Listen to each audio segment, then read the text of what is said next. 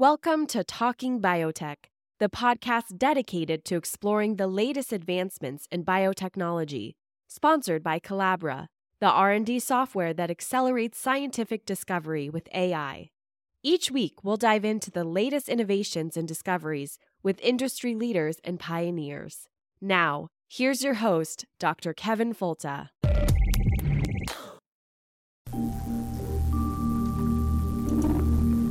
Hi, everybody, and welcome to Talking Biotech podcast number 51. And today, again, we're going to try a little different format. Something that's a little different, and really we have no guest. We'll talk about that later. But over the last week, I've received about a dozen tweets, actually more than that, maybe about 24 tweets, Facebook posts, emails, asking me about glyphosate in vaccines. And you might remember we talked about glyphosate being detected in breast milk and in other compounds like wine and beer back in episode number 30, where I talked to Dr. Shelley McGuire and Dr. Thomas Calhoun. Now, both of them are experts in analytical chemistry, and both of them gave some good assurances about what the people who were claiming to make detections were really detecting. But still, the questions are out there, and people are curious as to what does this really mean and how do I talk to other people about it. And that's where I thought today's podcast could be very helpful. Now, how do I feel about this? Well, I think there's something keenly unethical about putting poorly obtained information on the internet and making claims that scare people without peer review. And that's exactly what they're doing. Once again, the same folks that brought us other claims of herbicides in different places are doing it again, this time with injectables into children. A wonderful attempt to scare people away from vaccination as well as the use of genetically engineered crops that rely on these compounds. I just find this music distracting. This kind of puts me in the mind of Barry White. You want her beside you, I want her beside me. Alright, herbicide in a song. Alright, here we go. There's a really important reason I wanted to do this today. And I don't want that Samsel and Senef and others to go to predatory publishers like they usually do and find a way to get this kind of thing published that even though scientists don't take it seriously, the public does. And I want everyone to understand why these stories are, well, bullshit. You know, I hate to use PG-13 language on the podcast, but this is really irritating and really sad. These are people not telling the truth. They're scaring others, and mostly they're scaring moms that just want information about their food and about vaccinating their kids. And there's a special place for hell for these folks. And I find what they're doing deplorable subversions of science, and the only way to make it go away is to talk to you. And if all of us are out there discussing what is the real science, and how do we help slow the spread of this bad information? And part of this is the fact that they are probably trying to find a place to publish this. And it's why it's more important for us to put good information on the internet, not only to help those who have questions, but also to provide a easy and accessible means to inform people who may be eventually looking for information to review the manuscript. Let's help them understand why this assay is not being used correctly to give the conclusions that these folks are making. So what is glyphosate? And we'll talk about this in a few weeks. I have a guest lined up that'll be fantastic, so I won't go there today. But I'll give you some basic ideas. It's the active ingredient in an herbicide. It's typically in a commercial preparation was known as Roundup, still is. But glyphosate is manufactured by many, many companies. It's off patent. If you want to buy it for your farm, you buy it from many different manufacturers right now. It works by inhibiting an enzyme called 5-enolpyruvyl shikimate 3-phosphate synthase, or EPSPS for short. This is an enzyme that is necessary to make amino acids, especially the aromatic amino acids. Plants have this pathway. Some bacteria use the same pathway, but it's not found in animals, which is why this herbicide is so highly prized. It doesn't have toxicity at any significant effect in animals, and hundreds of studies have shown this. The problem is that this is the herbicide that works in tandem with Roundup Ready crops. So those who want to vilify the technology feel as though they need to vilify the compound. So when they couldn't demonstrate that the transgenic or GMO crops were dangerous for so many years now, 20 years, they haven't been able to show any evidence there that those are dangerous, so they go to the herbicide. And the idea is that if you can convince moms that the herbicide is dangerous and if it's in all their food and poisoning their children, then they will demand those crops stop being used. So one of the major complicit folks in driving this discussion is known as Zen Honeycutt. And Zen you might recognize because Zen has quite visibly gone after me on the internet. But worse, she posted fake data years ago on the Moms Across America website. It was fake data that said that corn, especially the transgenic or GMO corn, contained high amounts of, guess what? Glyphosate. And high amounts of, guess what? Formaldehyde. Formaldehyde and glyphosate, the two chemicals that you can use to scare people. Of course, the same corn had 0% carbon, which I don't know how that works. And it was really clear to anyone who knew anything about the samples they were claiming to make that they were really it was a soil test matrix that was filled in with false numbers by someone who knew very little about biology. It was amazingly fake, yet they stood behind it. And when I corrected it on her website, I was banned from the website. And then was gone after for weeks, months, maybe even a year, about how I was just a shill for Monsanto trying to protect my financial interests because I pointed out that their table was fake and meant to scare people. Later on, the same group would claim that there was glyphosate detected in breast milk, which prompted a lot of alarm. A correct and proper study was done by Dr. Shelley McGuire, and this is what I referred to in episode 30 of the Talking Biotech podcast. She did the test correctly and showed that it was not detectable. So here we have two examples of the same Moms Across America group promoting false information in an attempt to scare people about their food.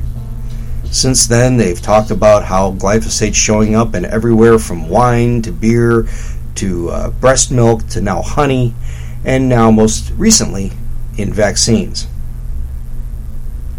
So let's listen to Zen a little bit and her story about how angry she is about these findings. Hi everybody, this is Zen Honeycutt from Moms Across America, and I'm a little bit pissed off, I have to say. I'm outside of the post and parcel place where I just mailed a whole bunch of letters to the FDA, the CDC, the NIH, the California Department of Health, and Senator Boxer.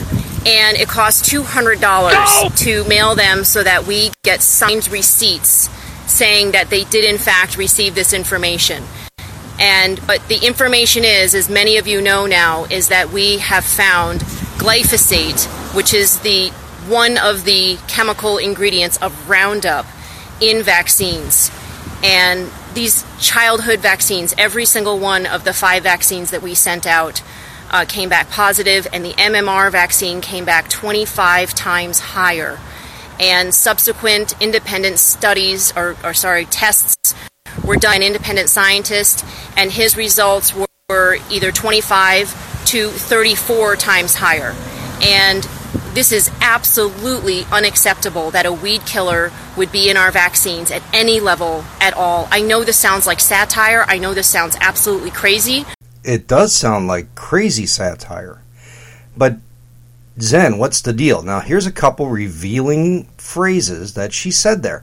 She said, we got these tested. We went and did this. We had these results.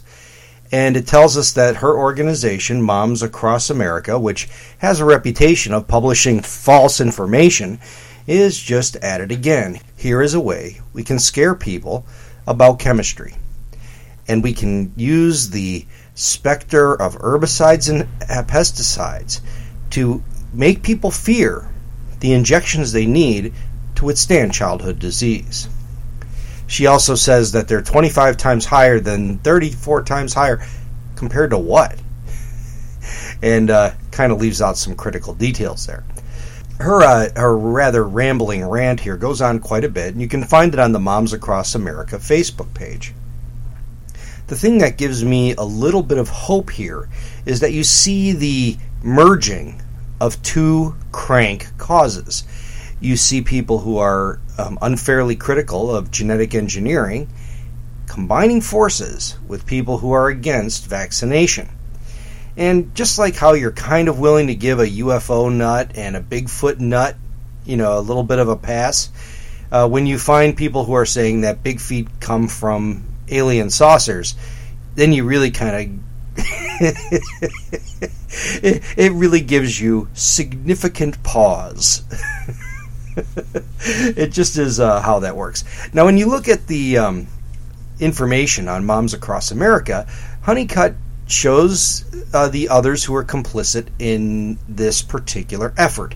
And they include Dr. Don Huber. And Dr. Huber, as many of you know, is a retired professor who had a considerably, quite credible career for a long time, who now tells people about a top secret, dangerous pathogen that lives in GMO crops that infects people and gives them every disease known to mankind, and including arthritis, ADHD, Parkinson's disease, Alzheimer's, diabetes, obesity. This is important because we'll talk about this later. And he talks about this organism that can be cultured, and it has all these problems, yet it has no DNA. And he doesn't like me very much. The other people involved are Howard Vliger, V-L-I-G-E-R, who was on the pig stomach study, which was highly suspect, and also was originally the source of the fake data in the stunning corn comparison. So how did they get the data they claimed to receive? And they did this using a commercially available kit sold by a company called Abraxis. So if you go on the internet and look up Abraxis, you can find the kit for Abraxis. And Abraxis makes this kit for detection of glyphosate in water. Why would you want to detect glyphosate in water? Well, it's really important because when you're testing streams or around fields, it's important to understand how the agricultural inputs we use end up with environmental fates. And if glyphosate is showing up in water, it's been shown very much to affect water microbial ecosystems as well as even have some sorts of developmental effects on fish. And I think those studies are pretty credible and worthy of concern. So it's very important to understand when these herbicides or any of our agricultural chemicals, including those used in organic agriculture, show up in water systems. So how are people using this kit to get the results? Basically, it's kind of like playing the Powerball game, where you have to pick, 5 or 6 different numbers, and get them all in order to win the game. But what they're detecting is one number that's kind of 1 or 2 numbers away from the actual number and claiming they're the winners. In other words, what it appears to be happening is they're detecting noise of the assay from an improperly executed assay. And this is what's really important for you to understand to be conversant about this issue. Now, for about the next 10 minutes, I'm going to ramble on about the assay they used, and I really want you to try to understand it. If you need more help, go online onto YouTube and look up ELISA Competitive Assay. And ELISA is spelled E-L-I-S-A. It stands for Enzyme-Linked Immunosorbent Assay.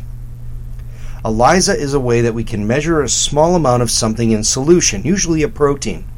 So when we're doing a test for HIV, one of the first tests they'll do is ELISA. The ELISA kit can be used to detect the coat proteins of the virus and do so with great sensitivity. That's why it's such a useful assay. Now, this particular assay also is highly specific and also highly sensitive. And I don't think there's anything wrong with the Abraxis kit. I think the company makes an outstanding product that appears to do exactly what they say it should do, at least according to the information that comes along with the kit. They've done all the standardization, and they've done all the cross-reactivity with other similar ag compounds, things like glufosinate or glycine. So how does this assay work? It's done in something called an ELISA plate, at least in most formats. What this looks like is a plastic petri dish, kind of the size of a postcard. But instead of just being one big well, one big plate for media to go in, it's 96 little wells, usually 8 in one dimension, 12 in the other. So you have this plate, the size of a postcard, plastic dish, with 96 little wells. Each one holds about, maybe 20 drops of liquid. Now, the way that it works is that you buy this plate that comes from the company. The bottom edge of the plate is coated with antibodies. And antibodies are proteins that are directed against certain compounds. So just like when you get the flu virus and you develop antibodies to combat it, in this kit you have antibodies that have been raised specifically against glyphosate. Now, we don't need to go into the details of how they do that, but they use glyphosate to increase antibodies, that now you have these antibodies that can specifically detect glyphosate. Those are fixed in the bottom of each one of those wells. These tiny, tiny antibodies are there like little targets, waiting to bind the molecule that they seek to detect. But this is where it gets interesting. It isn't a direct test where you put it in and see what binds. You do this as a competitive test. So here's the trick. You create a mixture between the sample and the version of the compound that comes with the kit. And that one is linked to an enzyme that gives you a detectable product. So let me go backwards on that. You have an antibody bound to the plate that's there to detect glyphosate. Now, the kit gives you glyphosate attached to an enzyme, so a protein that's capable of some catalysis, that does a reaction that allows you to see that it's there. If you put in just that reagent, the glyphosate attached to the enzyme, the well will turn a dark color of blue. So how does this work to detect glyphosate if you're putting glyphosate attached to an enzyme in that same reaction? What you do is you mix your sample with a known amount of the glyphosate attached to the enzyme. And what will happen is that the glyphosate in the sample will compete for the target with the enzyme-linked form. The more glyphosate in your sample, the less likely there will be binding of the enzyme-linked form. So you'll get less signal when there's more glyphosate. Think of it this way. You have a dump truck that's filled with footballs, basketballs, and soccer balls. You don't know how many footballs are in the mixture, and you want to know. So one way you could do this would be to dump the contents of the dump truck onto a tennis court that's filled with little cone-shaped receptacles that basically fit the end of a football. Think of it like a big like an egg carton, or like there's lots of those little divots where that football can land. Basketballs and soccer balls, they'll go in and bounce off, but the football sticks. Now, the egg carton is the antibody on the bottom of the plate. The football is glyphosate. The soccer balls and basketballs are other noise inside that preparation. And it allows you to specifically detect the football from a soccer ball or a basketball. Now, to think of this as a competitive ELISA, you have that dump truck full of different balls, footballs, basketballs, and soccer balls. But in order to quantify how many there are there, how many footballs are there, you need to add a known quantity of footballs that, say, have a LED on them. Now, when you dump the footballs that are naturally there with the ones you've installed with the LED, there'll be a competition for those cone-shaped receptacles on that tennis court. They all look the same to the receptacles. Now when you land all of them on that tennis court and you kick away the ones that aren't bound, so the football or the basketballs and soccer balls go away, all that's left are footballs. Some of them with LEDs, some of them without. And I realize this may not be completely clear, but let's keep going with this analogy. So if there are no footballs in that dump truck, and it's just soccer and basketballs, then when you add your LED footballs to that mixture, only LED-containing footballs will end up on the target. So from the large amount of lit targets that you would see, you would surmise that there's very few footballs, if any, in that dump truck. Now let's think of it the other way. What if you add your LED-containing footballs to that dump truck and mix it, and there's lots of footballs in there, and you dump that onto the egg carton tennis court? Now there's going to be a competition between the lit ones and the unlit ones for those spaces. And if there's lots of footballs, you'll see a very dim signal from the LED footballs. This is how a competitive ELISA works. You have something with a label that you can detect competing for the same space as the molecule you wish to detect. Less signal means more of the actual molecule you wish to detect. But this is the idea of the competitive ELISA.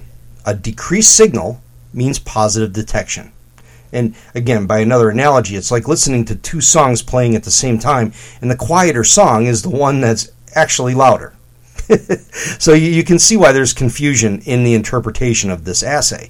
It's wonderful if you have good controls and if you do it right. It's pretty good. Not the best, but it's pretty good. But when you use it wrong and claim that something's there that's really not, you can see why that's a problem. So, in other words, when you're trying to separate a positive signal from a slightly less positive signal, there's many factors that come to play. And these assays are notoriously variable and deeply dependent upon the solution that the original reagent is in. So, in other words, the ELISA is made to work with a certain matrix. In analytical chemistry, we talk about the matrix. It's the stuff that your target is in. And whether that's human serum, or whether that's water, or whether that's vaccine fluid, is really important. And here's why. Let's talk about the detection. And let's not talk about footballs. Let's talk about the actual assay. In the assay, there's glyphosate bound to an enzyme that can be used to create a color reaction that causes that color to form. So if there's no glyphosate present in your sample, the reaction proceeds where the glyphosate bound to the enzyme that comes with the kit, that binds 100% and you get the darkest signal. The kit is very reliable, and I think is probably pretty good for giving you a rough quantitation of the amount of glyphosate in the matrix it was designed to test, in this case, water. But what happens when you mix it with wine or honey, breast milk, or a vaccine? Now these are really complicated matrices. There's many other chemicals that are there, especially in something like wine or breast milk. So a strong chemical reaction is required to visualize that 100% reaction. It usually has hydrogen peroxide being converted to another compound. It causes a colorimetric reaction.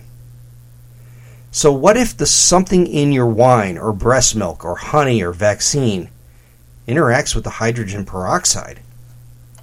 That would cause a diminished signal and a false positive. In other words, vaccines, they contain buffers, stabilizers, other chemicals that really are meant to dissuade the oxidation of the compound, and other chemical conversions that happen spontaneously. So something like hydrogen peroxide, you would expect it to be at least partially neutralized, or maybe even completely unavailable upon reaction. On an ELISA plate, those lanes would be less colored and be interpreted as a positive reaction. So in other words, there's no glyphosate even present.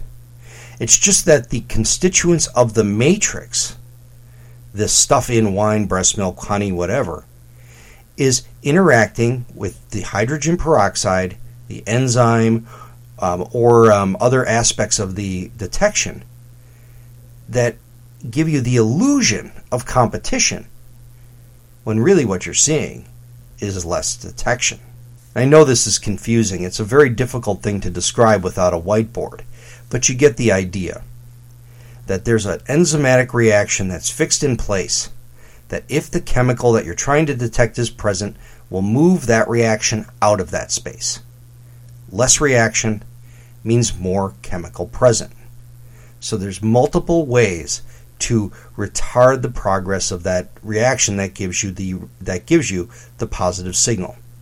And one of those ways, well, who knows? Ethanol, any of the other things that are in wine could be messing with that reaction, making it slightly less positive, which would be interpreted by someone who wants to interpret it that way as a positive.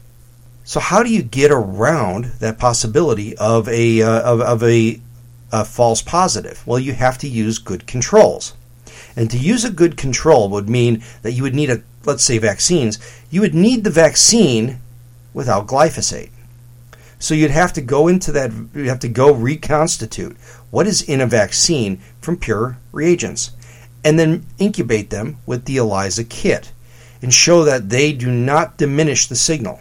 Then you would take the actual vaccine, put that in, and show that it does diminish the signal. If the case was wine, you would have wine without glyphosate that you knew was not with glyphosate, and use that as a negative control. And if that negative control showed you no change in the color, then the one that you would test that you thought was positive would cause a decrease. Now here's what's interesting. The claims that wine contains glyphosate said that wine from organic farms, where glyphosate is not allowed, tested positive for glyphosate. So when your negative control is testing positive, it tells you that there's something wrong with the assay. Something is cross-reacting with the constituents of the enzyme detection method that are interfering with the assay. And it's being interpreted by these folks as being a positive. The other issue is this thing called LOQ, or limit of quantitation. And what this is it's the way in which every single matrix that's used has to be specifically tested in a dilution for where it has an effect on the assay. And there's no evidence that any of these important preliminary tests were performed with glyphosate.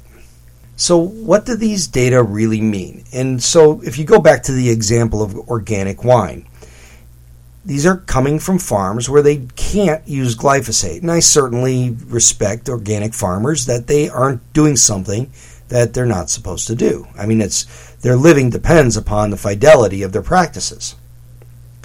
So when a scientist tests organic wine and says, look, there's a signal, positive signal, they go, wow, we have a problem. There's glyphosate in organic wine.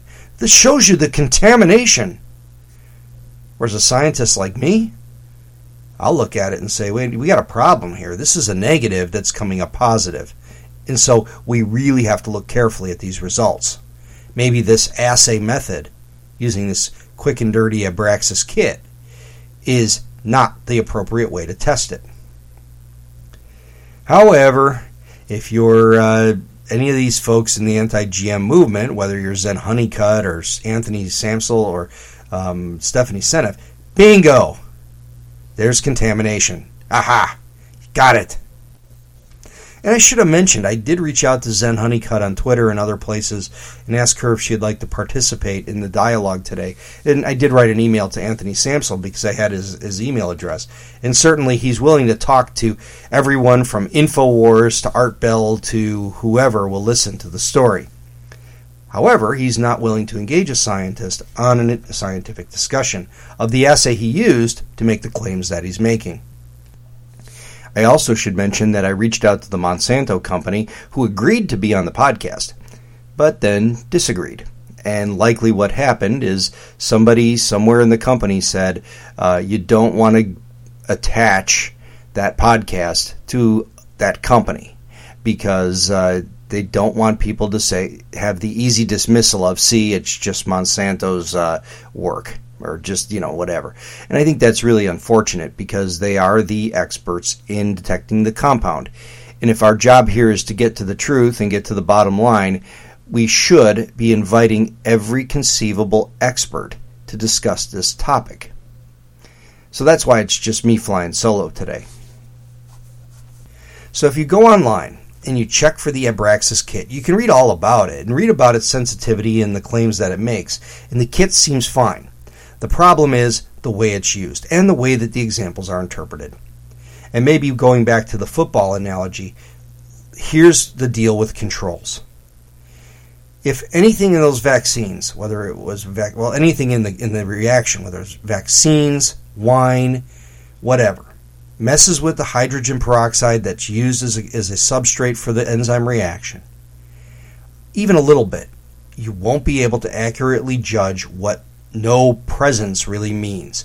You don't know what is nothing. What does zero mean? Thinking about it with the football analogy, if there were no footballs in the dump truck and all the LED footballs were bound to those egg carton detectors, but there were blankets that somebody threw over them, it would appear as though there were no LED footballs there, even though that's all that was there.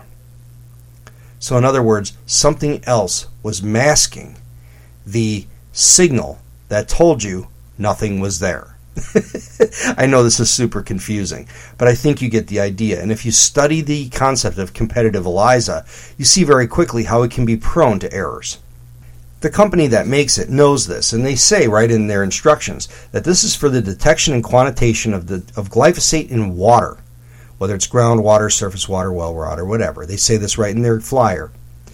And even though they do say soil and crops and food, you have to do it with specific matrix validation guidelines. They say it right in the kit.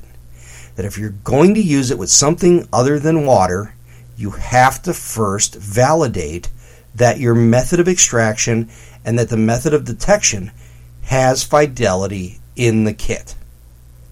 The most recent claims and the rest of the old claims do not do that. So they break the rules. And on top of this, the experts who know how to detect this stuff have done the experiments, and they don't detect it. So whether you're talking about Shelley McGuire's peer-reviewed and published work saying that it's not there, and she studied this in conjunction with experts who know how to detect glyphosate, even though the claims were made that there was 166 parts per billion, she never saw anything, and neither did a German study that came out about the same time.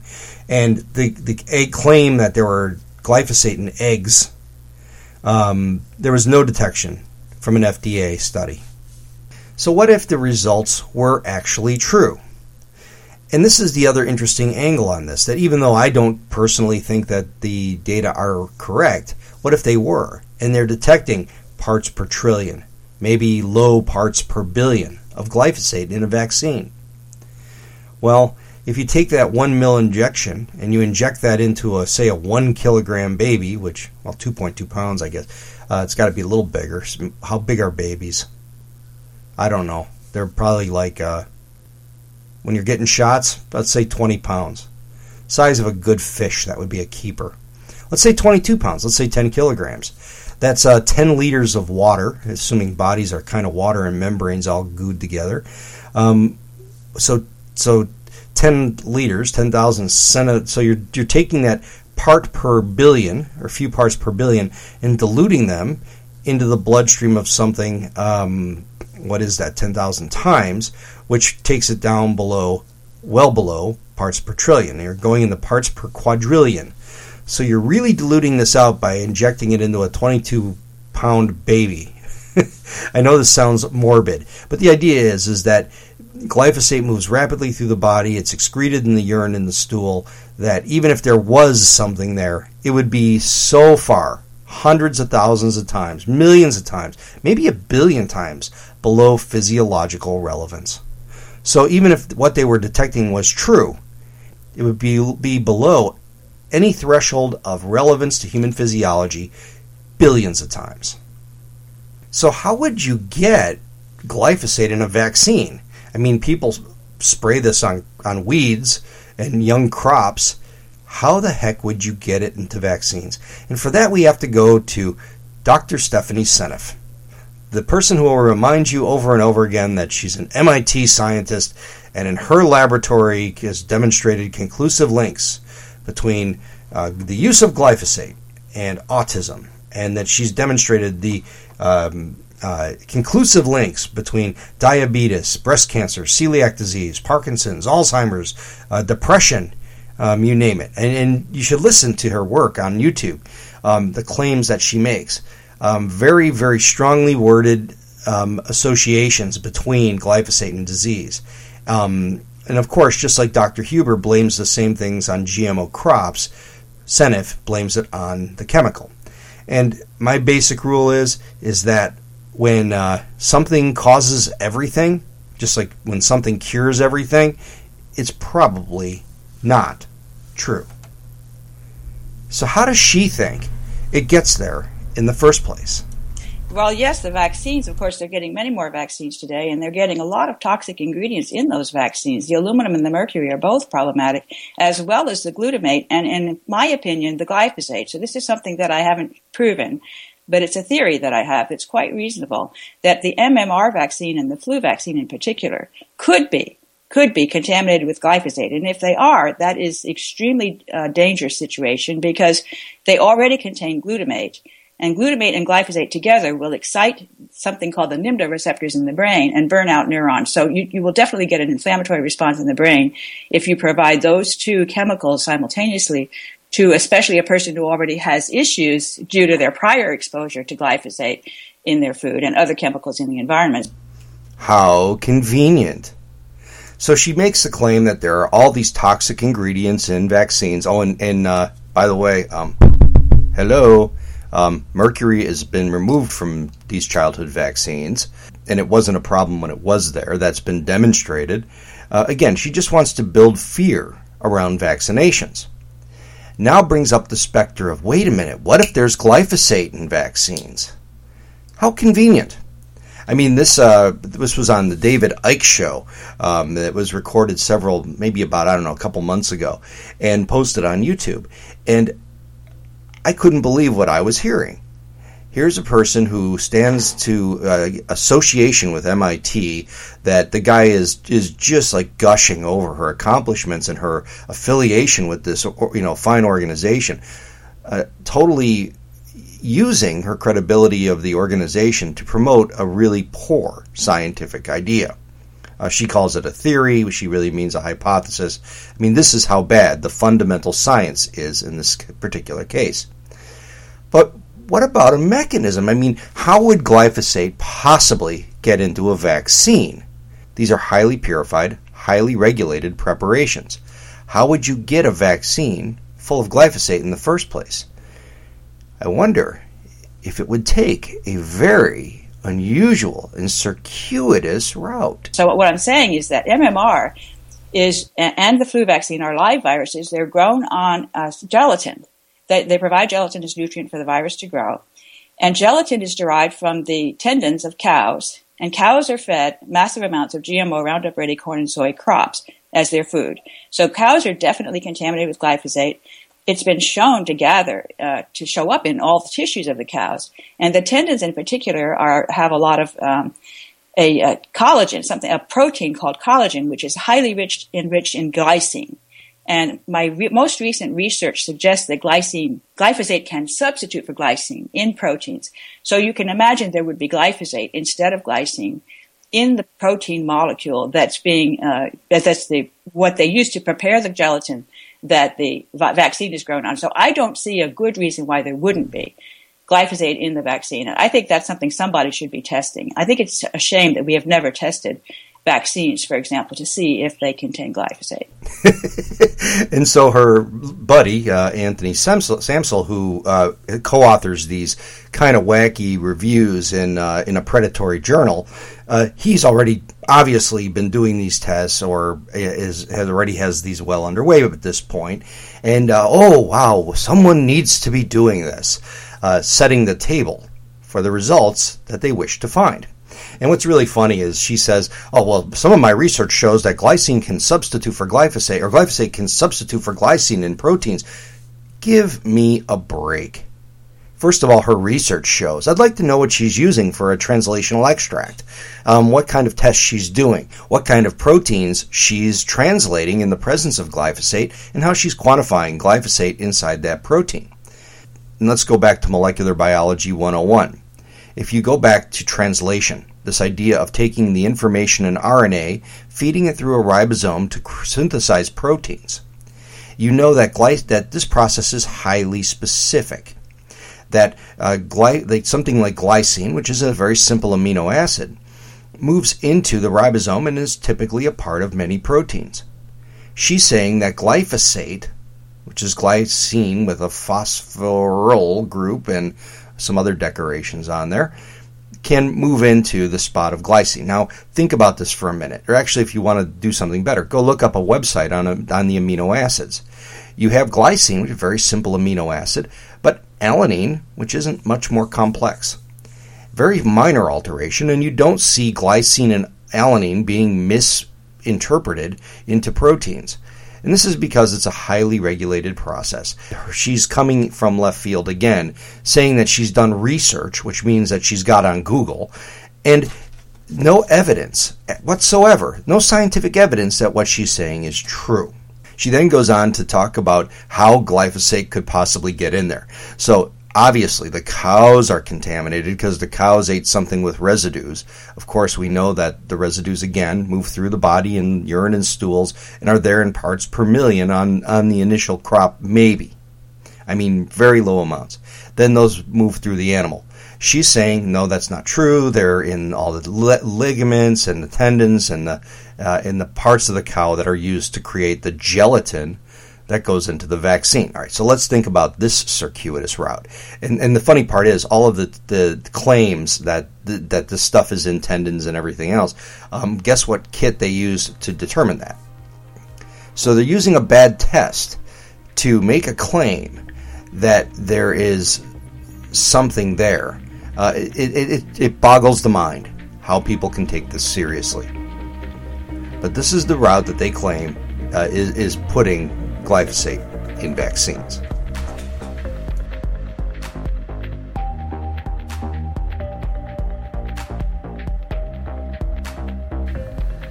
So let's put a lid on this thing. There's something truly immoral about corrupting science to scare people away from medical treatments and away from food. It's really important for all of us to understand what these assays are, what are their limitations, and how they are being misused to misinform people. Now, I neglected to mention something else, that the Abraxas kit says right in the instructions that it is a cursory test. It's there for a fast initial evaluation of water, and you do it because it's important to know if glyphosate is in water. It tells you right in the kit that you need to go to better methods such as HPLC mass spec or other methods to truly identify if glyphosate is there. Now, those assays are much more difficult, much more expensive. And it's why people like Dr. Shelley McGuire and Dr. Thomas Calhoun from episode 30 are wizards in what they do. It's special technology that's required, and not a kit that you can essentially buy over the counter to interpret any way you'd like to interpret them. So go online and read about glyphosate in vaccines. You can see the YouTube videos with Samsel, with Honeycutt. many others. They're actually getting excited about sending letters to the NIH, to the CDC, to their representatives in Washington and in their state, making the claim that they have definitively identified glyphosate in vaccines. Think about this. People with zero scientific training polluting the public discussion about a really important topic.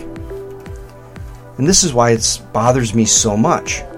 It bothers me as a scientist and as a human being because for me, even for me to make the most conservative claims in science, I have to endure the peer review process, a process that's extremely difficult to navigate. I have a 30-year career in the field, training in the techniques, I understand the limitations, I understand statistics. We have a standard that we have to uphold. But these folks, there's no standard. They hold up flawed assays and deeply distorted results as gospel, and use this misinformation to scare people away from technology that helps farmers, helps consumers, helps the environment, and can help the needy, and medical treatments that can curb childhood suffering. Now, my hope is that they crossed a line here. I kind of think that's true. We don't hear about this on the news. We don't even read about it in the softer science magazines or science websites. It's confined to this weird sphere of websites and media that disregard science. They're discussed in between a debate about Obama's birth certificate and if 9/11 was an inside job. These are the same sites that reject chemotherapy, that say that statins will kill you, and support positions in medicine and science that have very little to do with actual medicine or science. But that's the place where this stuff belongs. It belongs in the realm of conspiracy. But why should we care then? What's the harm? Let them have fun. If this influences one mother not to vaccinate, or someone to make a food choice, someone who's in a marginal position with being able to afford food, to skew their choices to more expensive options, then yes, that should bother us, and that should compel us to take action. Now, what's their goal? What are they getting out of this? Well, clearly, they're using this as a ruse to frighten people as usual and gain more money for their corrupt causes. It only allows them to further amplify their bogus information. So what's our job? Learn the assay. Look at their claims. Write about it on your blog. Talk about it. Write about it in the comments section of the articles that you see online. Let's bury the BS with legitimate, non-confrontational science. Share your knowledge, and remember to do it with your values up front. That issues of public health and issues of public nutrition are very important to you, and that you condemn acts of fearmongers that hate technology more than they love people. Thank you for listening to the Talking Biotech podcast. My name is Kevin Folta. Please write a review on iTunes if you could, please. I really would appreciate it. And send me suggestions for guests or topics that you'd like to see covered in the future. That's where this one came from. Thank you very much for listening, and we'll talk to you next week.